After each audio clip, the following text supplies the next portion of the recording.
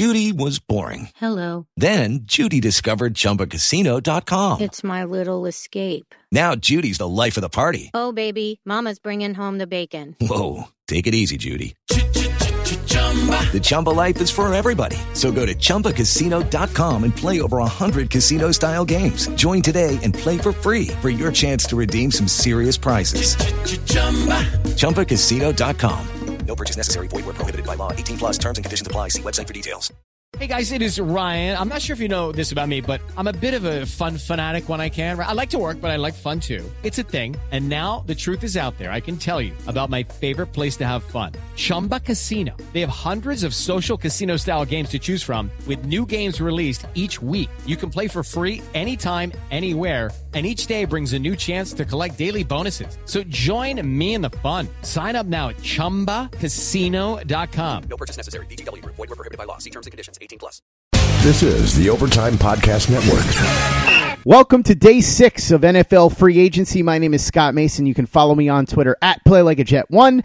And I am joined by the man who is the owner, the editor, the lead reporter, the whole shebang over at JetsInsider.com. And of course, he is a very big deal, Mr. Chris Nimbley. Chris, what's going on, man?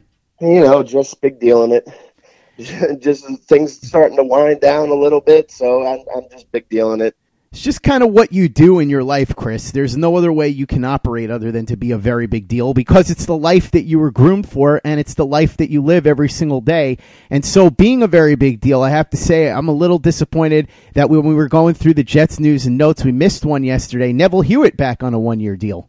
Yeah, a little bit less of a big deal. But you know, Neville Hewitt was a pretty good, productive player in the small role he played. He can definitely help on special teams too. He can do a little bit of coverage stuff too. He's got some good speed there, so it's a solid depth signing there.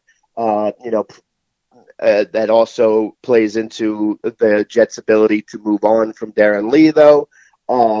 So there's a lot of moving parts there, but it's a solid deal. But it's definitely not a very big deal. It certainly isn't, but it doesn't mean anything positive for Darren Lee for sure, because that's more depth at that position that he plays and seems to indicate that the Jets are loading up to get rid of Darren Lee. I would assume they're going to shop him and try and at least get something for him. And Chris, like we were saying, I don't think they're going to get a lot, but if they do want to move on from him, I'm sure that they could at least get a late round draft pick because Lee is still young and he's on a rookie deal. So you could get him and you know he has at least some talent and he's only going to cost you $2 million. It's not the worst move in the world. Yeah, absolutely. I could definitely see a team like we talked about saying that the Jets have been using him wrong. They feel confident they could use him better. But at the same time, you see Antonio Brown only went for a 3 and a 5 for a reason, because the entire world knew that the Steelers needed to move on from him. They needed to move on from him by March 17th, so they didn't have to pay, and so that drastically lowered his value. I think any team that's interested in trading for Darren Lee knows that the Jets would be looking to move from him, so they wouldn't have to, even if they were willing to, they wouldn't have to give up a high pick for him. So I can't imagine they're getting anything of value for him there. Let's talk a little bit of contract news here because the details have come out on Brian Poole's 1-year deal. It's $2 million guaranteed at time of signing, plus he could earn another $500,000 in playing time bonuses. So the max value is $3.5 million. He gets $2 million guaranteed, and it's a $3 million base deal. Not terrible on a 1-year deal for a 27-year-old slot corner who's nothing special, but he's a suitable replacement for Buster Skrine. And then the numbers came out on Darryl Roberts. It looks like only the first year is guaranteed, and then after that, the Jets could get out of the contract fairly easily. I want to talk about these two and then the general strategy that Mike Maccagnan seems to be employing here, which is that he is backloading a lot of these contracts. We'll get into the specifics of how he's backloading them later in the week once you've had more time to look at this, Chris. But it's an interesting trend, and it suggests to me that he's looking to do something else here in free agency. Yeah, it is absolutely interesting because with how much money they had, it is weird to see all of these contracts being backloaded with all, the C.J. Mosley, Le'Veon Bell, all these guys. They're getting the least amount of money on the cap, and this year, the first year, and they have all this money to spend. So you would think that they would be trying to at least front load one or two of these. But then you can also look at it as going into free agency. We've talked about this. It was, very few. It was really only Trumaine Johnson and Quincy Enunwa that weren't on rookie contracts that would be still on the payroll these next coming years. So there's still a lot of flexibility there. Whatever cap money they don't use this year can get rolled over into the following years.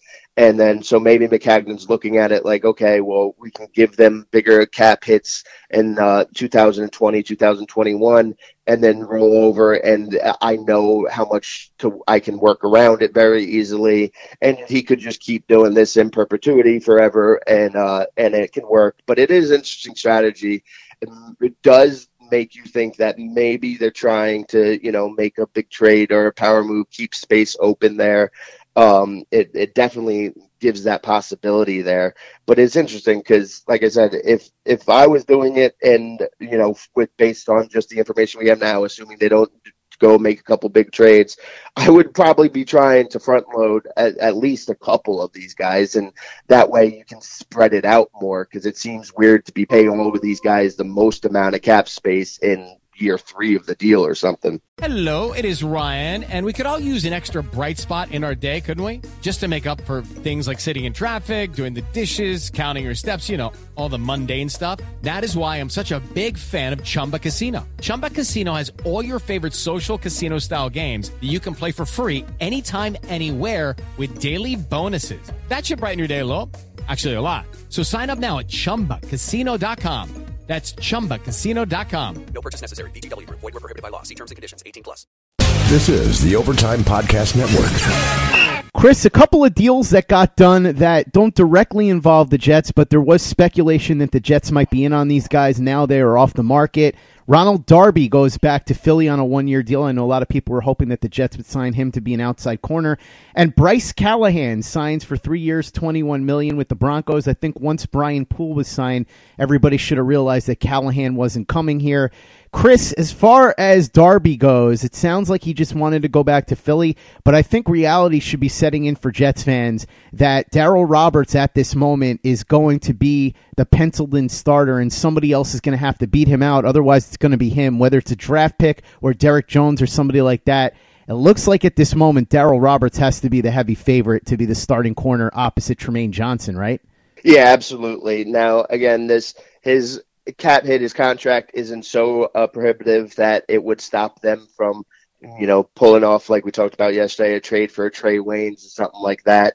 And maybe they're thinking that, and then they have Roberts as the backup plan there, and then worst case scenario, he's depth. So there could be something there. But I think it was obvious from the Darryl Roberts signing, especially once we got the contract numbers, that they weren't going to go ahead and sign a Ronald Darby. When the free agency opened up, I thought that was a possibility, but it became obvious pretty quickly that they weren't going to go out and spend on Darby or any of the top corners on the market. Again, after what happened with Trumaine Johnson this year, I just don't think they were confident and felt good enough about any of the available top corners on the market to risk paying them a big contract and then risk Trumaine having a similar year last year, and then you're overpaying for 2 starting corners. I just don't think that they were willing to do that, and I think that was pretty obvious from day 2 of free agency. Another guy that had been on the mouths of a lot of Jets fans was Shaq Barrett, the pass rusher, who had looked good in situations but had never really broken out. Some people thought that he might be one of those low-risk, high-reward type of guys if you give him a one-year deal. Well, that was what the Buccaneers thought. So he goes to join the Jets' ex-head coach, Todd Bowles, and his defense down in Tampa. 1 year, $5 million. This is an interesting one, Chris, because this is somebody that the Jets definitely could have taken a stab at. They certainly have a need at pass rush, and we're going to get into this in the mailbag because a lot of people asking a lot of questions about what's going on with the pass rush. But are you surprised the Jets didn't try to make an offer here? No, I'm still, the surprise to me is still Justin Houston. Everything you said about Shaq Barrett is right, and I was a big fan of him coming out. I thought he would be better, but every year we see these types of guys get, people roll the dice on them. and they almost never work because they are what they are. And, like you said, he's somebody who can do some good things and can help situationally, but he's not an answer there. And, it's kind of like even less a poor man's Dante Fowler even. So okay, sure. No one's going to really knock the Bucs for their 1 year, $5 million deal for it, and they shouldn't. And the Jets obviously could have done that. I'm not going to sit here and say that it would have been ridiculous for them to do, but it doesn't surprise me that they didn't go in that direction. I'm still a little bit shocked about a player like Justin Houston being out there. But again, I'm shocked that he doesn't seem to be getting more interest from all the other teams as well. And that is going to be touched on in the mailbag because we had a lot of questions about Justin Houston. But before we get to the mailbag, one last order of business.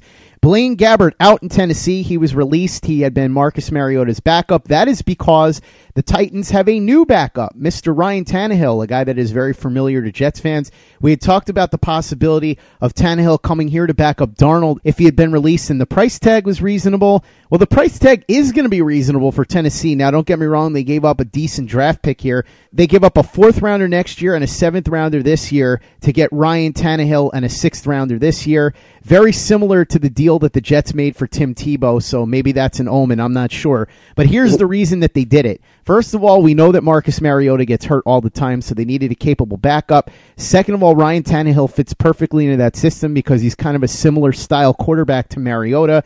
And number 3, the Dolphins, out of the $7 million that's guaranteed to Tannehill, are paying $5 million. So the Titans get Tannehill essentially on a glorified 1 year, $2 million deal for a backup with as much experience and production as Tannehill brings to the table, especially with an often injured starter. That's a good deal, and it's definitely worth it for the Titans. Yeah, I actually think that's probably a perfect place for Tannehill. And, I talked about this with Le'Veon Bell, how Le'Veon Bell is more valuable to the Jets than he would be to most other teams. And so, obviously, the Dolphins, I'll talk about this at the end, they wanted to get rid of him and move on. But you look at Tannehill, and obviously there was a lot of the jokes being made about, now they got another receiver for Mariota. But you look at Mariota, the inconsistent as he's been, the injuries he's had, basically it just seems like, okay, start Mariota until he gets hurt, and then you can start Tannehill until he gets hurt, and just keep rotating from there and there. Maybe it'll be kind of like the Bucs last year with Jameis and Fitzpatrick going back and forth. But the Titans are a team, even with Mariota's inconsistencies, they're a team nobody likes to watch. They play a really ugly, boring style of football, but they're always right in playoff contention every year, or if they either get in or they just miss. So if Mariota gets hurt, then they have a competent backup, more than a competent backup, somebody who might be one of the best backups in the league there. So they can throw him in there. They're very similar players. They're players with a very low ceiling, and especially if they make a lot of their plays, get a lot of production with their legs. So it's an easy system there. But the big news is how this fits the Jets is that the Jets better get 2 free wins from their games against Miami next year, because Luke Falk isn't scaring anybody. The Dolphins are definitely tanking. They wanted to see, get rid of Tannehill because Tannehill is a little too good for the tank, especially if he ends up staying healthy. So they paid to move on from him, so they don't have to sit there and wonder, is he the guy or isn't he for the 17th straight year? Slight exaggeration, but the Jets better get 2 free wins from Miami next year. Otherwise, that's going to be a problem. Hello, it is Ryan, and I was on a flight the other day playing one of my favorite social spin slot games on ChumbaCasino.com. I looked over at the person sitting next to me, and you know what they were doing? They were also playing Chumba Casino. Coincidence? I think not. Everybody's loving having fun with it. Chumba Casino is home to hundreds of casino-style games that you can play for free anytime, anywhere, even at 30,000 feet. So sign up now at ChumbaCasino.com to claim your free welcome bonus. That's ChumbaCasino.com and live the Chumba life. No purchase necessary. VGW. Void where prohibited by law. See terms and conditions. 18+. This is the Overtime Podcast Network. Couple of thoughts here. In addition to Tannehill being a good fit for Tennessee, I think Tennessee is a good fit for Tannehill because he walks into a situation with a starter who's in the last year of his contract, and we don't know for sure that Tennessee is going to want to pony up for Mariota because he had a nice first 2 years, and he's really regressed the last two. Injuries have taken their toll. And Chris, as you and I were talking about off the air, when he doesn't have his legs at full capacity, he's not the same player. So they may decide that they don't want to move forward with him. And if Tannehill gets a chance to play, and odds are he will because Mariota gets hurt every year, if he looks good, then it could be that Tennessee decides to roll with him for a little bit, or he looks good to other teams and he has a chance to start in 2020. So I think that works out for both sides. And as far as what you were saying with the Dolphins, absolutely. If the Jets don't get 2 wins over the Dolphins this year, when the Dolphins are clearly tanking now, it's an embarrassment. Luke Falk, who I actually liked coming out of Washington because I thought that he could at least turn into a serviceable backup. If you're rolling him out there as your starter, I don't know. Listen, there still could be a move down the line. Maybe the Dolphins surprise everybody and move up for a quarterback in the draft. But I think that at this moment, it looks like the Dolphins are going full speed ahead with the tank. And if that's the case, the Jets need to get 2 wins against them this year. No excuses, especially since I would assume that Adam Gase would be very fired up to beat up his former team. With that said, Chris, let's jump into the mailbag, and boy, do we have a lot of questions on this Saturday. Let's start with Greg Armstrong, our boy over at TurnOnTheJets.com. He wants to know what your favorite song was on Le'Veon Bell's mixtape. Now, I have no answer for this because I didn't actually listen to much beyond the first couple of minutes, and I thought it was terrible. What did you think, Chris? Favorite track's got to be Gas on E, just for the title alone. And that's something I think we can all relate to, whether we're talking about your actual gas tank or just the energy level in your life at certain points. So that gets it right there. But then also they all pretty much sound the same, so it's hard to really differentiate. That's why I went with the title. Makes sense to me. It's all about branding, and the title is what draws people in. So that is a very acceptable choice for best song on the mixtape. Moving along to the next question. This one comes in from our friend Tyson Roush over at Let's Talk Jets and also writer at TurnOnTheJets.com. He wants to know if the new uniforms are going to make Le'Veon Bell run faster. Probably not, but you never know. We haven't seen them yet. It depends on how they look. I mean, who knows? You look good, play good, as they say, right? So if the jerseys are fire and they love them, then no, they won't make them. He's plenty fast as it is, so I think it doesn't matter. Jets fans will enjoy watching him play, regardless of the jerseys. I think Le'Veon Bell will be fine regardless of what the jerseys look like, but that's just a hunch. Next question comes in from Adam Simmons, who keeps talking about wanting to have me on his podcast, yet I don't see any invitation. It must have gotten lost in the mail. Adam has a question that has to only be for you based on what he's asking. He wants to know what it's like to be a very big deal. Listen, I didn't choose this life. This life chose me. It's just I'm just used to it. I don't even notice it. It's just it is what it is. I forget about it all the time because it's just my natural state of being. This one is really funny. It comes in from NY Jets Nation 98. He wants to know, do you think Mike Francesa should take over the Jets because he's clearly doing a great job running the Giants? Yeah, that one took me out. And Francesa has been on a roll lately. Even I saw him and Snacks going back and forth at it. And obviously Jets fans are familiar with Snacks and his tweeting habits. But man, Mike, just stop. You have to stop, man. I don't know what he's doing. Just go back to retiring. I know he holds a special place in a lot of fans' hearts, on both Jets and Giants fans, because he was around for so long, and it was him in this area for so long. But he is senile and doesn't even make any sense. Everything about what he's doing right now is nuts. But yeah, that tweet definitely made me cackle really hard. He's not even trying anymore is really what it boils down to. He always had insane takes, and he was always rude and nasty and angry and bitter and arrogant and all that, but at least he made it entertaining. Now it's just people are listening so that they can hear what stupid thing he says that's so detached from everything, and then they can dunk on him on Twitter or just make fun of him in some other way. It's kind of sad to see it go that way for Mike Francesa, but if he didn't want to put in the work, he probably shouldn't have come back. The funny thing is, we all know that him coming back was an ego trip because somebody at WFAN insulted him, and he decided, oh yeah, well, I'll show you, and so that's why he came back. And I think he just missed the fact that nobody cared about his opinions anymore. Absolutely. Now that he wasn't on air, and that's how it goes when he didn't have that platform anymore, and he realized that he wasn't the great Mike Francesa anymore. He decided he had to get back in so that people would listen to his opinions. But we'll see what happens with this app. If he's smart, he'll start adding better content to it, because I would never subscribe to that thing, but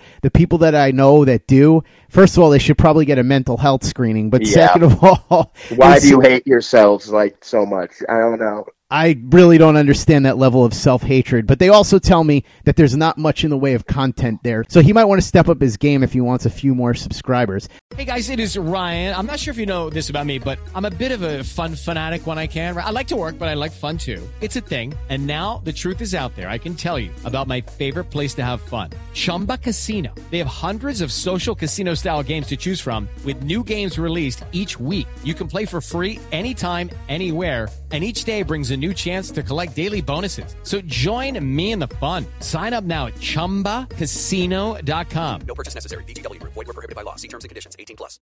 This is the Overtime Podcast Network. Next question comes in from Gray2820, wants to know, how do you think the Jets will address the void opposite Tremaine Johnson at corner? I know they re-signed Darryl Roberts, but I'm not sure if he can be a consistent starter. The answer to this is he probably can't be a consistent starter, but get used to seeing him as the starter, because I think that what's going to happen here is they're going to have guys like Derek Jones compete, and they may sign a guy that gets cut after June 1st, and maybe they draft a guy in the mid to late rounds. But Roberts is going to be the favorite, as we talked about, Chris, going into the preseason, going into training camp, and I think that he's going to end up being the second starting cornerback this year. And look, as much as I don't like him starting, Rome wasn't built in a day. They had to add impact pieces. And so if C.J. Mosley kept them from getting a long-term solution at corner, or if they looked and didn't see a long-term solution at corner out there in the free agency market, it's all right. We went into this realizing that they were going to have to fill a lot of spots over the next 2 years, and so that'll be one of them that they will have to target heavily in 2020, whether it's in the draft and they go all in to draft a big-time corner, or it's in free agency. Yeah, absolutely. That they had so many holes and so few players they could count on that there was just no way, no possibility that they could address them all. They had to get the best players they could, the most impact players, and work from there, and pick and choose. And again, the market, this and free agent market for corners wasn't great this year, and they didn't think the Darbys were worth taking that gamble. Of course.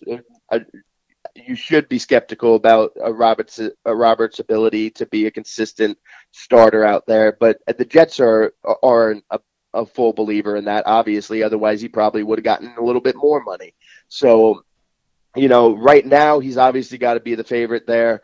I 100% expect that at, training camp cuts, they'd probably try to pick somebody up.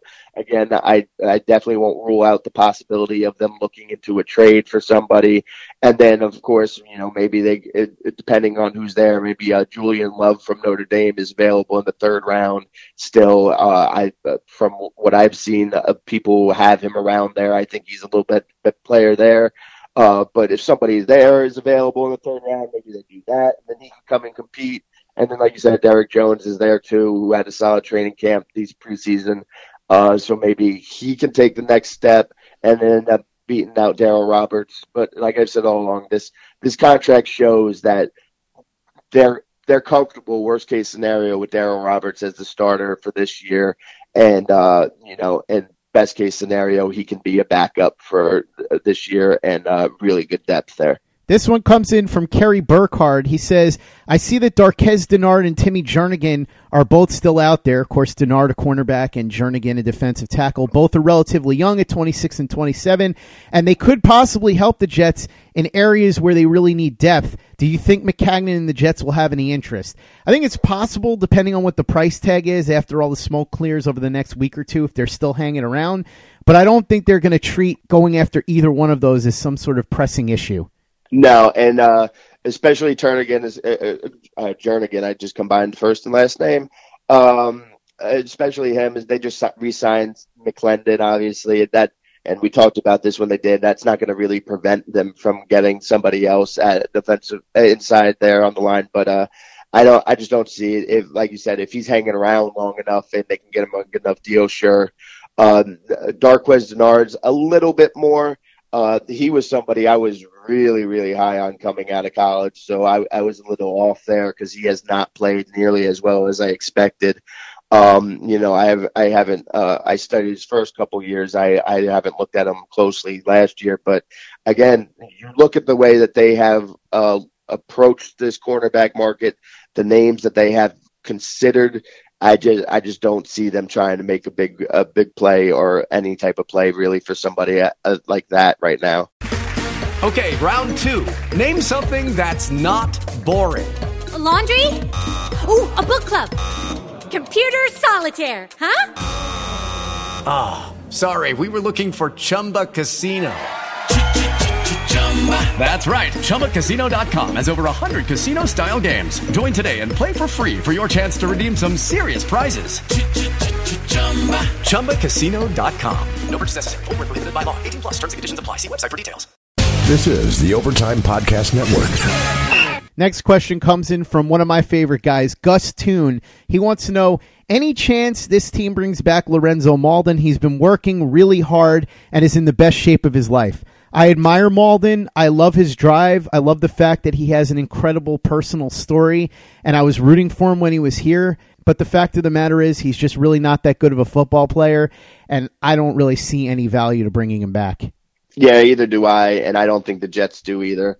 The Jets, there was a lot of moving parts with him too, and he never developed any type of moves, any type of technique. He was fast, but that's about it. And it's not like he was out of shape when he was here. So him being in quote unquote the best shape of his life, which players always say. Just once I want to hear a player come out and be like, I'm not in the best shape of my life, but I'm still in pretty good shape. Just once I want to hear a player come out and say that. But yeah, I just don't see it. I honestly don't see anybody really picking him up, but I definitely don't see the Jets bringing him back. I hope he gets another shot, whether it's in the NFL or the XFL or the AAF, but I hope he gets a chance to play again. And good luck to him. Hopefully it works out. I wish nothing but the best for him, but I don't see the Jets having very much interest. Next question comes in from Jay Roca. He wants to know, how do you think the Jets would feel about Bosa if he falls in the draft and ends up being available at number 3? I would suspect that if Nick Bosa is there at number 3, Mike Maccagnan is doing a happy dance in the Jets war room, and he immediately picks up the phone and calls to the draft and tells whoever is there representing the team, go run up and give them the card before somebody that picked at number 1 or number 2 changes their mind. Is that about what you would think they would do? Yeah, absolutely. Now, the only hesitation I could see him possibly having is being like, well, let's see if I can get a huge haul for him. Like, and especially because, again, they have so many needs that if you could get, like, a top 10 trade with somebody still in the top 10, get a first next year and a third this year or something along those lines, maybe they start to consider it. But if they're picking a player there, and again, I've been talking about this since the Combine. It doesn't seem like people are as in love with Haskins and Drew Lock as a lot of people were expecting. That every year the quarterbacks climb up and get overdrafted, and yes, that's true. But I don't think people are too in love with those guys. I don't think too many people are going to be trying to trade up to 3 for those guys. Somebody would be willing to trade up for Bosa, and look at what the Saints gave up to trade up for Marcus Davenport last year, and that was at like 19 or whatever their pick was. So maybe somebody would, and that would be the only thing hesitating there. And otherwise Maccagnan would be super happy, and then we could get back into the argument about another player falling into Maccagnan's lap so he can make the obvious pick at the top of the draft. This one comes in from Mike Trelano. He wants to know, would you be willing to trade the number 3 overall pick to Seattle for their first rounder and Frank Clark in a tag and trade deal? I wouldn't. However, I would be willing to do a deal similar to what the 49ers did for Dee Ford, so a 2020 second rounder or a third rounder in 2019. I would absolutely be willing to give that up for Frank Clark. But I will add this caveat. I don't think Mike Maccagnan would make a deal like that, even if Frank Clark were available, because we know how he feels about guys that have had issues with domestic violence. Yeah, that's what I was going to say. I was going to give basically the same answer you gave. If I have to give up the number 3 pick for Frank Clark, then I might as well just wait and see if I can get Nick Bosa or Josh Allen with those picks if you're really going for the pass rusher. Because you obviously you have to trade for him and then give him a contract.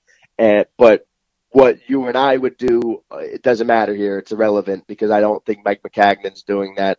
And, I know that's going to frustrate fans. I know it frustrated fans with Kareem Hunt that he wasn't going to do it. But I like that. I like that taking that stance. It's just that you just don't want that associated with your team. And it's one thing to make exceptions now and then, but you start doing that, and then all of a sudden, it's a slippery slope where you do it one after another.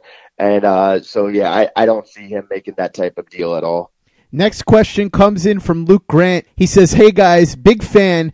Do you think the Jets should trade away Darnold for a pick so that they can draft Daniel Jones out of Duke? Darnold threw some picks last year, so I'm worried about him. I feel like the Jets need somebody that can protect the ball better. I should clarify that Luke is obviously joking around, and I threw this in because Chris and I needed a laugh on this Saturday. Obviously, the Jets are not going to trade Sam Darnold, and there have actually been people that have suggested trading Darnold, getting a haul, and then drafting Kyler Murray. That is insane. I don't think any rational person believes that.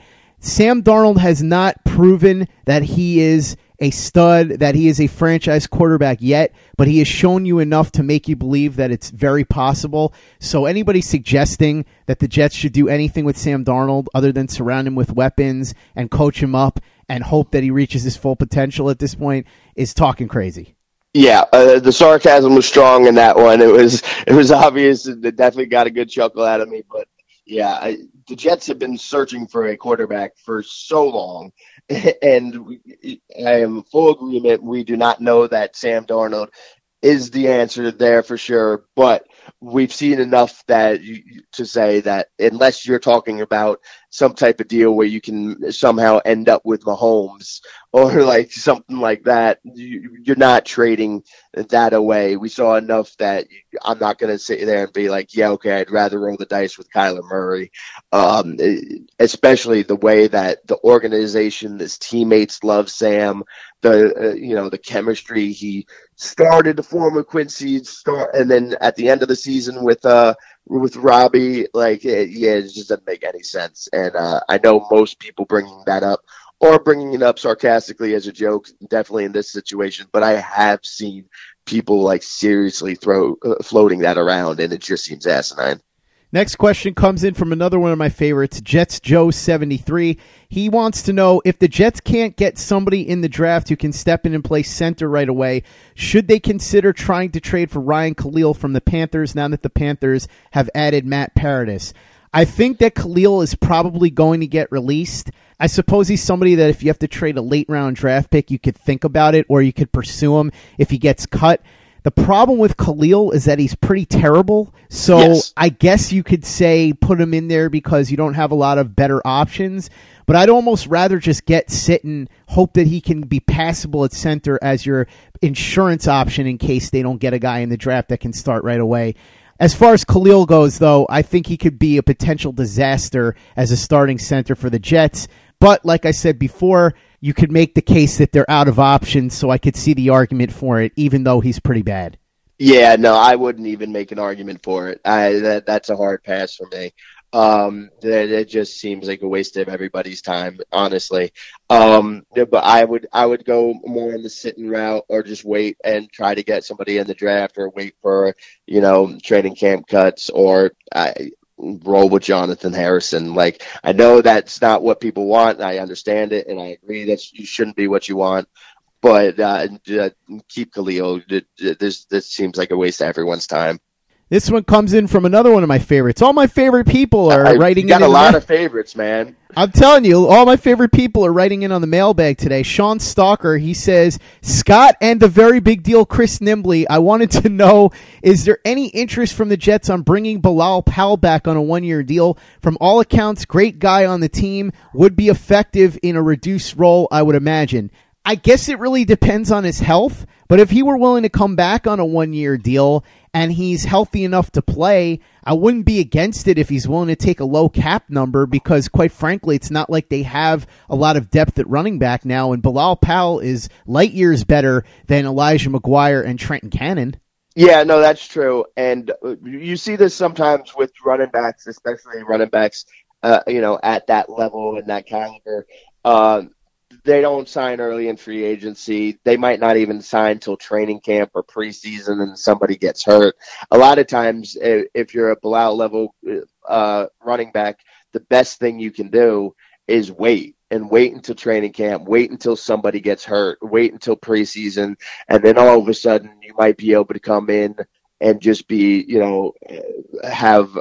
get a chance to start for a couple of weeks, or be the backup just a hair away from starting. So if I was Bilal Powell, I would just chill and relax and just work out and stay ready, and then just wait, because we know some running backs getting hurt in training camp and preseason. There's going to need to be somebody that pops up for them. But the Jets absolutely love him. Everybody loved him. I'm sure Adam Gase wouldn't be against it. He obviously has some familiarity with them. So it's not something I would completely rule out, but it's definitely not something I would expect. But if they did do it and got him on a low enough cap number, he's definitely a backup than Elijah McGuire or Trenton Cannon. But I would expect the Jets to kind of roll with what they got unless they end up drafting somebody. So many of my favorites writing in today. It's really incredible. Will at Not Since 69 writes in, why does there not seem to be a market for Justin Houston?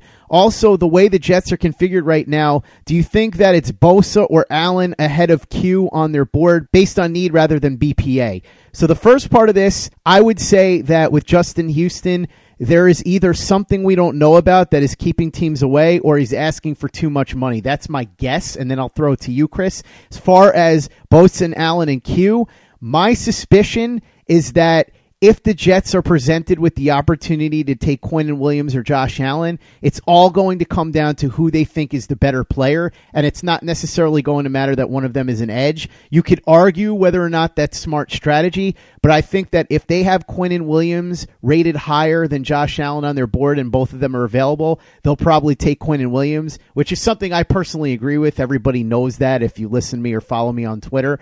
But that's my answer as far as what I think Mac is thinking. I think it's all going to be about who he has ranked highest on the board, and that's how he will make his decision. Yeah, I agree with that. If you're just looking at it strictly from a roster construction point of view, I would probably say that Bosa or Allen would make more sense strictly on that, but I don't think that's going to play into it. I think it's going to be whichever guy Mac has higher, or at least a combination of who Mac has higher and what Greg Williams would prefer. Because if it's close in Mac's mind, but Greg Williams prefers one or the other, again, we keep talking about this. McCagnon has acquiesced to his coaches before with draft picks. And, I know sometimes fans will use that to try to bail out Mac here, but the pick's still on him. It doesn't matter if he made that pick because of the coach or not. He still decided to roll with the coach, so that's still on him. So I think that they will go with whichever guy has the higher grade on the board there. And then, with Justin Houston, I think it's a combination that there's probably a little something we don't know, and he's asking for too much money. And then also you got to look, the Chiefs defense had very little going for it last year. They had one good thing going for it. They had a good pass rush between Chris Jones, D Ford, and Justin Houston.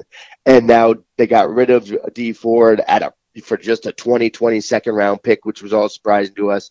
And it's not just that they let Justin Houston go. From my understanding, they weren't like trying to like really get him back at much of a lower number. Maybe it's because they knew he wouldn't, but it didn't seem like they were working too hard on trying to do something along the lines of that. And that now they don't have a pass rush at all. It's just Chris Jones. So, and he's not exactly, he's an inside guy. So there's something going on. There's something that we're missing right here. And, I've heard, a lot of other reporters talk about this too, some of the bigger name reporters, more plugged in than me. So there seems to be something we're missing right now. And hopefully that we get some clarity on that at least so we can start to make sense of it, because it's not just the lack of Jets' interest in him that's surprising me right now. It's the lack of total interest around the league that's just catching me off guard. Next question comes in from Sun Moon Rise, and it's following up on our earlier question about the Jets' cornerback situation. Is there anybody in the mid to late rounds of the draft, Chris, that you like at corner that you think could be a good pick as somebody that could compete with Derek Jones, with Darryl Roberts, and maybe somebody else that they get after training camp cuts happen? Oh, I talked about Julian Love before from Notre Dame. He's somebody that I could see being available in the third. He's somebody I like. I've talked to you about this before when it comes to scouting and looking at these college players. Generally, by a couple weeks leading up to the draft, I will have, I'll have a good feel for about 95% of the players taken in the first 3 rounds. And the players after that, I just don't have enough time in my day to really sit there and dig and watch all the tape on all of them, especially since, during the season I have to sit there and cover the Jets, the professional team. I don't have the time to really break down the tape on that many different players. So when it comes to like rounds 4 through 5, 6, 7, I'm going to lean on a guy like Connor Rogers. I'm going to lean on a lot of these other draft experts, the guys that I really like, who can look and focus on the draft year round. So in the next, next couple of months or next month or two, again, like starting next week, I'm going to start digging a lot more into the college tape. I still have to work on the top 3 round guys. I just happen to watch a lot of Notre Dame games, so I have a good feel for Julian Love. But yeah, so I'll get those soon. But even leading up to the draft, I really have the first 3 rounds covered. I kind of lean on some of the other people for rounds 4 through 7. Next question comes in from Midwest Jets. He wants to know, if the Jets do trade Darren Lee, what do you think they could get for him?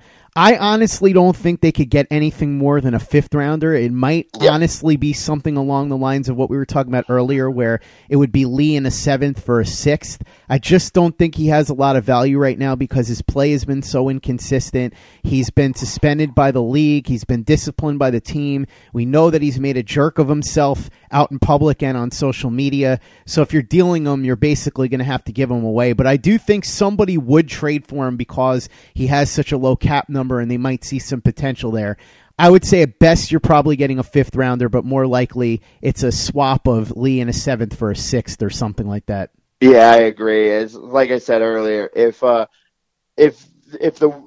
think the rest of the NFL is sitting there looking and saying, okay, yeah, the Jets are clearly not rolling with Darren Lee. They'd be willing to move on from him, and that automatically kills his trade value if he does have any value. Like I said, I could definitely see a team out there thinking the Jets used him wrong and they could use him better and put him as a 4-3 outside linebacker and use him more.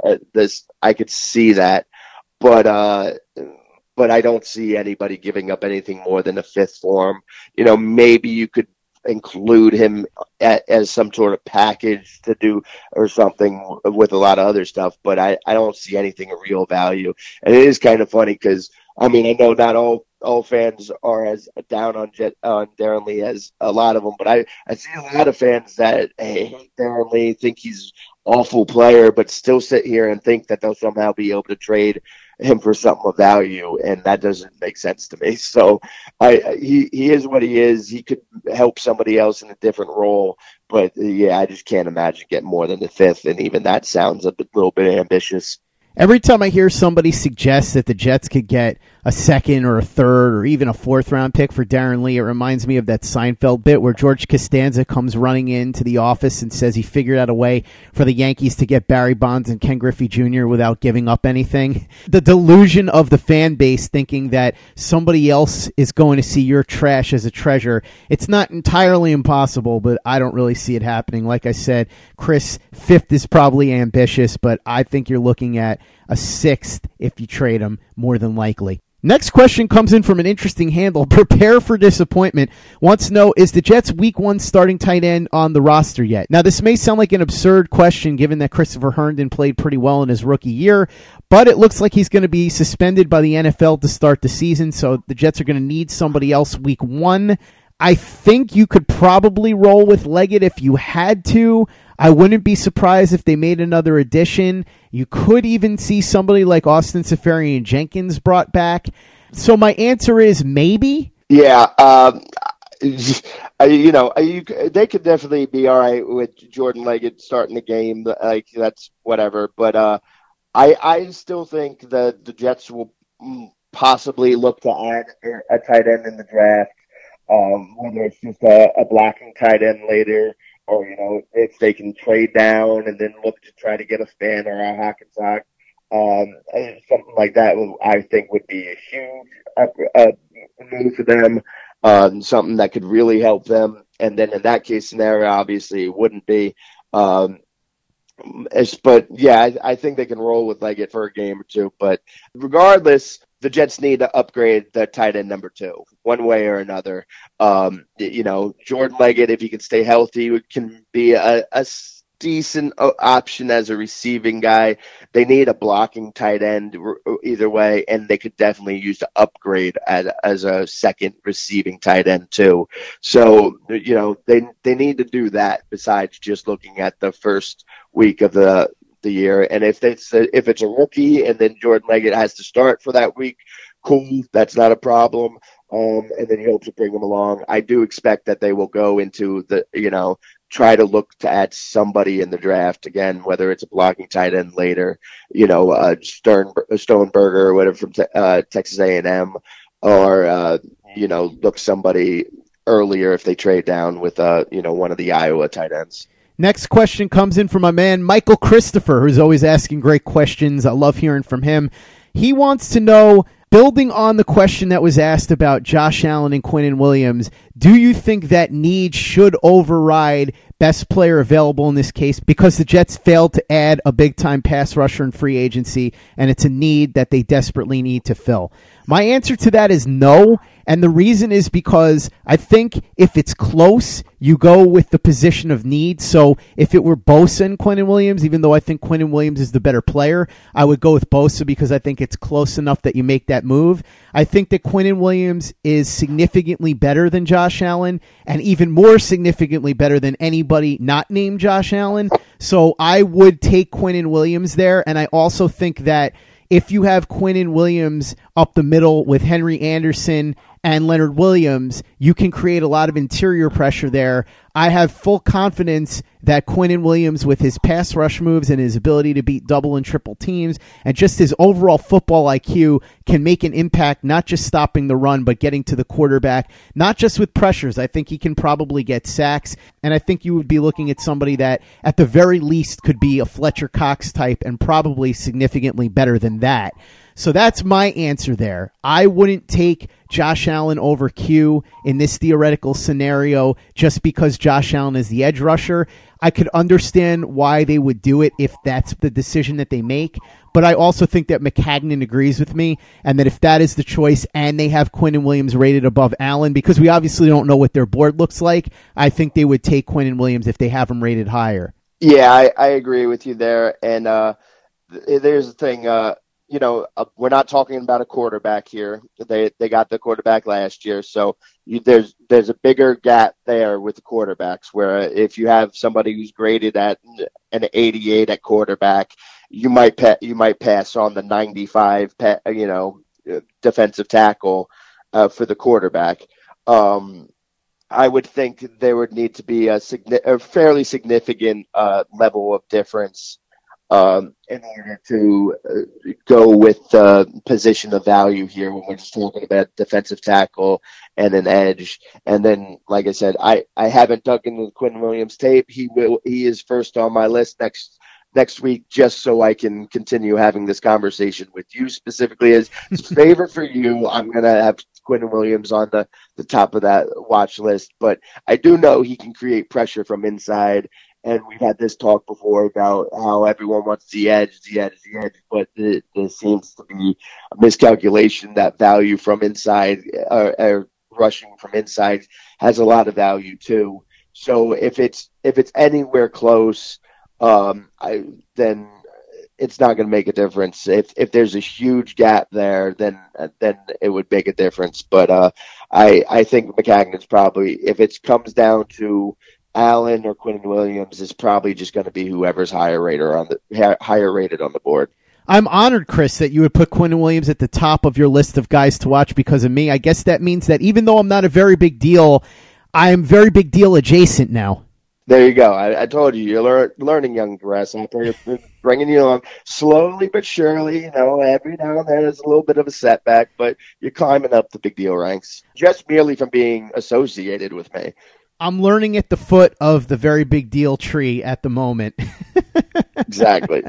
As we move on to our next question, and this is a very interesting one. This is from Luke Sweatpants Guy. I love the handles of some of these guys. That is tremendous. Luke, that's good stuff. He wants to know if you could get rid of any player out of the AFC East other than Brady, who would it be? It could even be a Jet, so it could be somebody that you say you want to get off of the Jets. I'm not going to go that route because I think that's too easy. So what I'm going to say is I would get rid of Stephon Gilmore because I think he's somebody that could cause a lot of problems for the Jets receivers, especially Robbie Anderson. We saw how he manhandled Robbie Anderson last year. There are only a handful of corners that A, know how to deal with Anderson, and B, have the ability to pull it off and nullify what he can do. Gilmore is one of them. So off the top of my head, that's probably the guy that I would pick. Yeah, that's a really good choice. The Dolphins, who the Dolphins have that you want to get rid of? I mean, literally, is there a single player that really concerns or bothers you? I'm sure there's a couple on the Bills that I could, if I thought hard enough, I could think of. But number one, the only team you're really concerned about, the team you want to weaken, is the Patriots. So the answer has to come from the Patriots, right? Like, weakening the Bills or the Dolphins doesn't mean as much as weakening the Patriots, even though if you weaken the Patriots, it's probably not enough to close the gap. At least it makes you feel better. My first initial immediate reaction and thought was Gronkowski. Even though we know he's not the same player he once was, he showed last year during the playoffs that he can still make good big plays in the moment. You could make a case for Edelman as well. But Gilmore's a good choice there, though, because everything you said, he's the best player to, out there. The biggest problem on defense now, especially with Trey Flowers gone. But I can make a serious case. The Gronkowski thing, the only thing hesitating me there is that he's probably only, 1 year left if he even comes back this year. That's still up in the air. So you might not want to waste it on him. But at the same time, if you can get rid of somebody who will make things a little more uncomfortable for Brady, because he's so comfortable with both Edelman and Gronk, he has such a trust with them, and he can rely on them. And if you can take one of those away and then force them to have to try to, find somebody else to replace them right away, that might weaken them the most. Last question comes from Mark Fisher, and it touches on what we talked about before with the backloading of deals. He wants to know why we think Mac would be doing this. Is there somebody he's trying to save for? We all know the Colts have the most cap space, so what exactly is it that they're doing? It could be that, or it could just be that Mac is keeping flexibility in case somebody pops open that he wants to make a run at. So let's say a situation arises where they can go after A.J. Green in a trade. Maybe that's why he's doing it. Or an Antonio Brown situation pops up the way that it did out of nowhere. Something like Khalil Mack that happened last year. I think Mac might just be looking to give himself that flexibility and may not have anybody specific in mind, although he might have somebody specific in mind. Maybe he's gearing up to make a run at Justin Houston. I really can't say, but my suspicion is that he's doing it just so he has that flexibility in case something comes open that he wants to make a run at. Yeah, and if he doesn't, or if, nothing like that happens, then they get to roll that money over into next year. So, and like I said, it is kind of odd the way that he's structuring it. I would think that he would have tried to stagger those the big contracts years with one or two of them this year, one or two next year, and then whatever. But they can't always roll that money over. So. And then you brought up the Colts, and they're not spending a lot of money. And then you look at what the Dolphins are doing. The Dolphins are going to have like over $120 million in cap space next year, and then they get the added benefit of having no state tax. So if you're a free agent next year, I'm going to be looking into some Miami real estate. Go ahead and take all their money and not get the state tax. That'll be a nice little bonus. And honestly, I think it's a weird thing that a random little tangent here. It's a weird thing that athletes don't seem to take more advantage of that. Why states like Texas and Florida that have that advantage aren't able to take as much of advantage of it as they should. And I think part of that is because agents aren't pushing players to do that because it doesn't matter to the agent as much.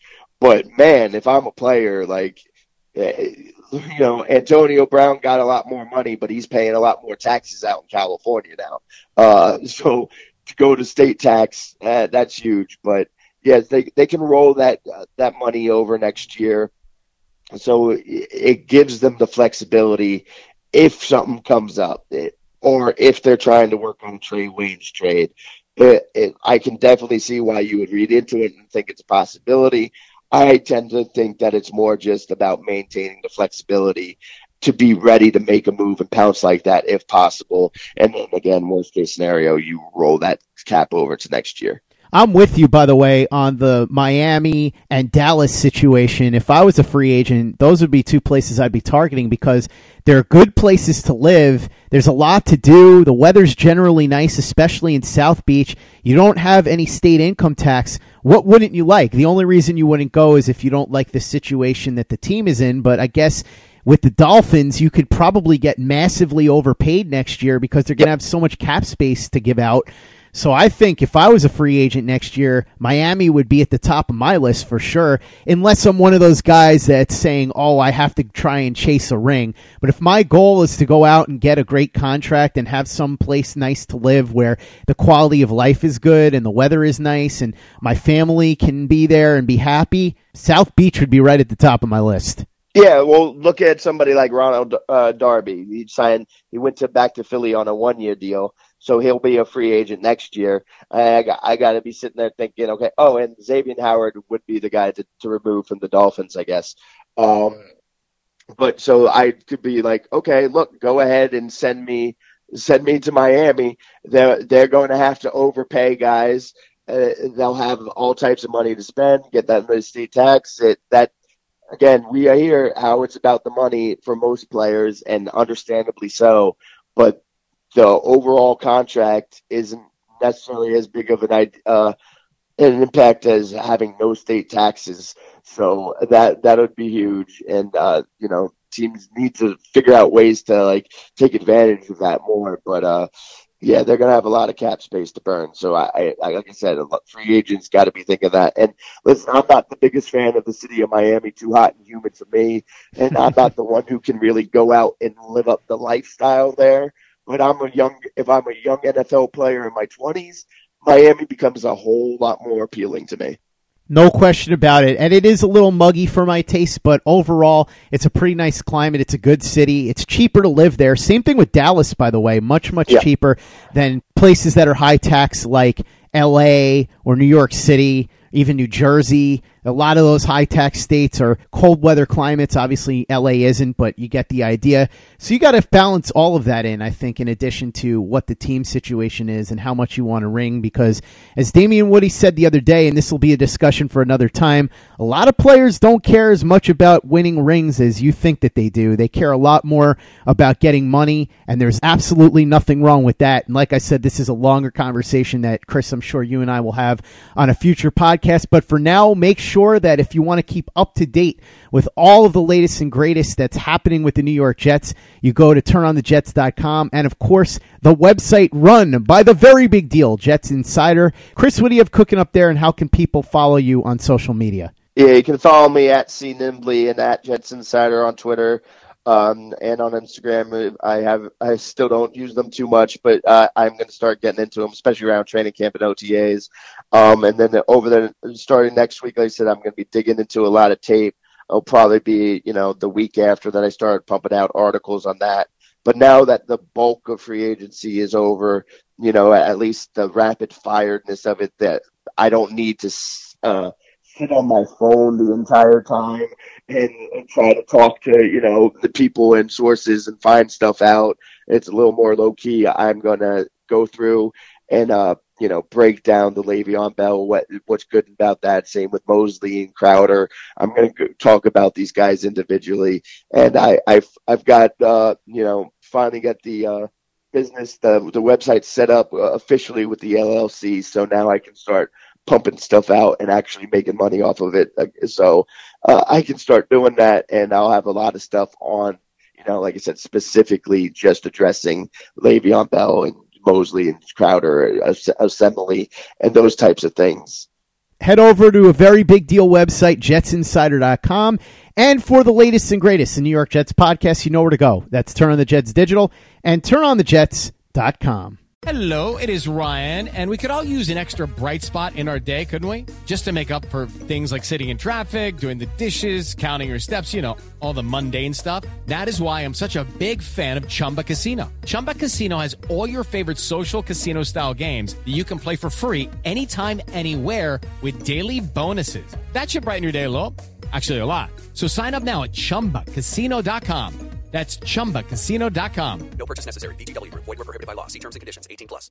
Hello, it is Ryan, and we could all use an extra bright spot in our day, couldn't we? Just to make up for things like sitting in traffic, doing the dishes, counting your steps, all the mundane stuff. That is why I'm such a big fan of Chumba Casino. Chumba Casino has all your favorite social casino-style games that you can play for free anytime, anywhere with daily bonuses. That should brighten your day a little. Actually, a lot. So sign up now at ChumbaCasino.com. That's ChumbaCasino.com. No purchase necessary. VGW Group. Void where prohibited by law. See terms and conditions. 18+. Okay, round two. Name something that's not boring. A laundry? Ooh, a book club. Computer solitaire, huh? Sorry, we were looking for Chumba Casino. That's right. ChumbaCasino.com has over 100 casino-style games. Join today and play for free for your chance to redeem some serious prizes. ChumbaCasino.com. No purchase necessary. Void where prohibited by law. 18+. Terms and conditions apply. See website for details.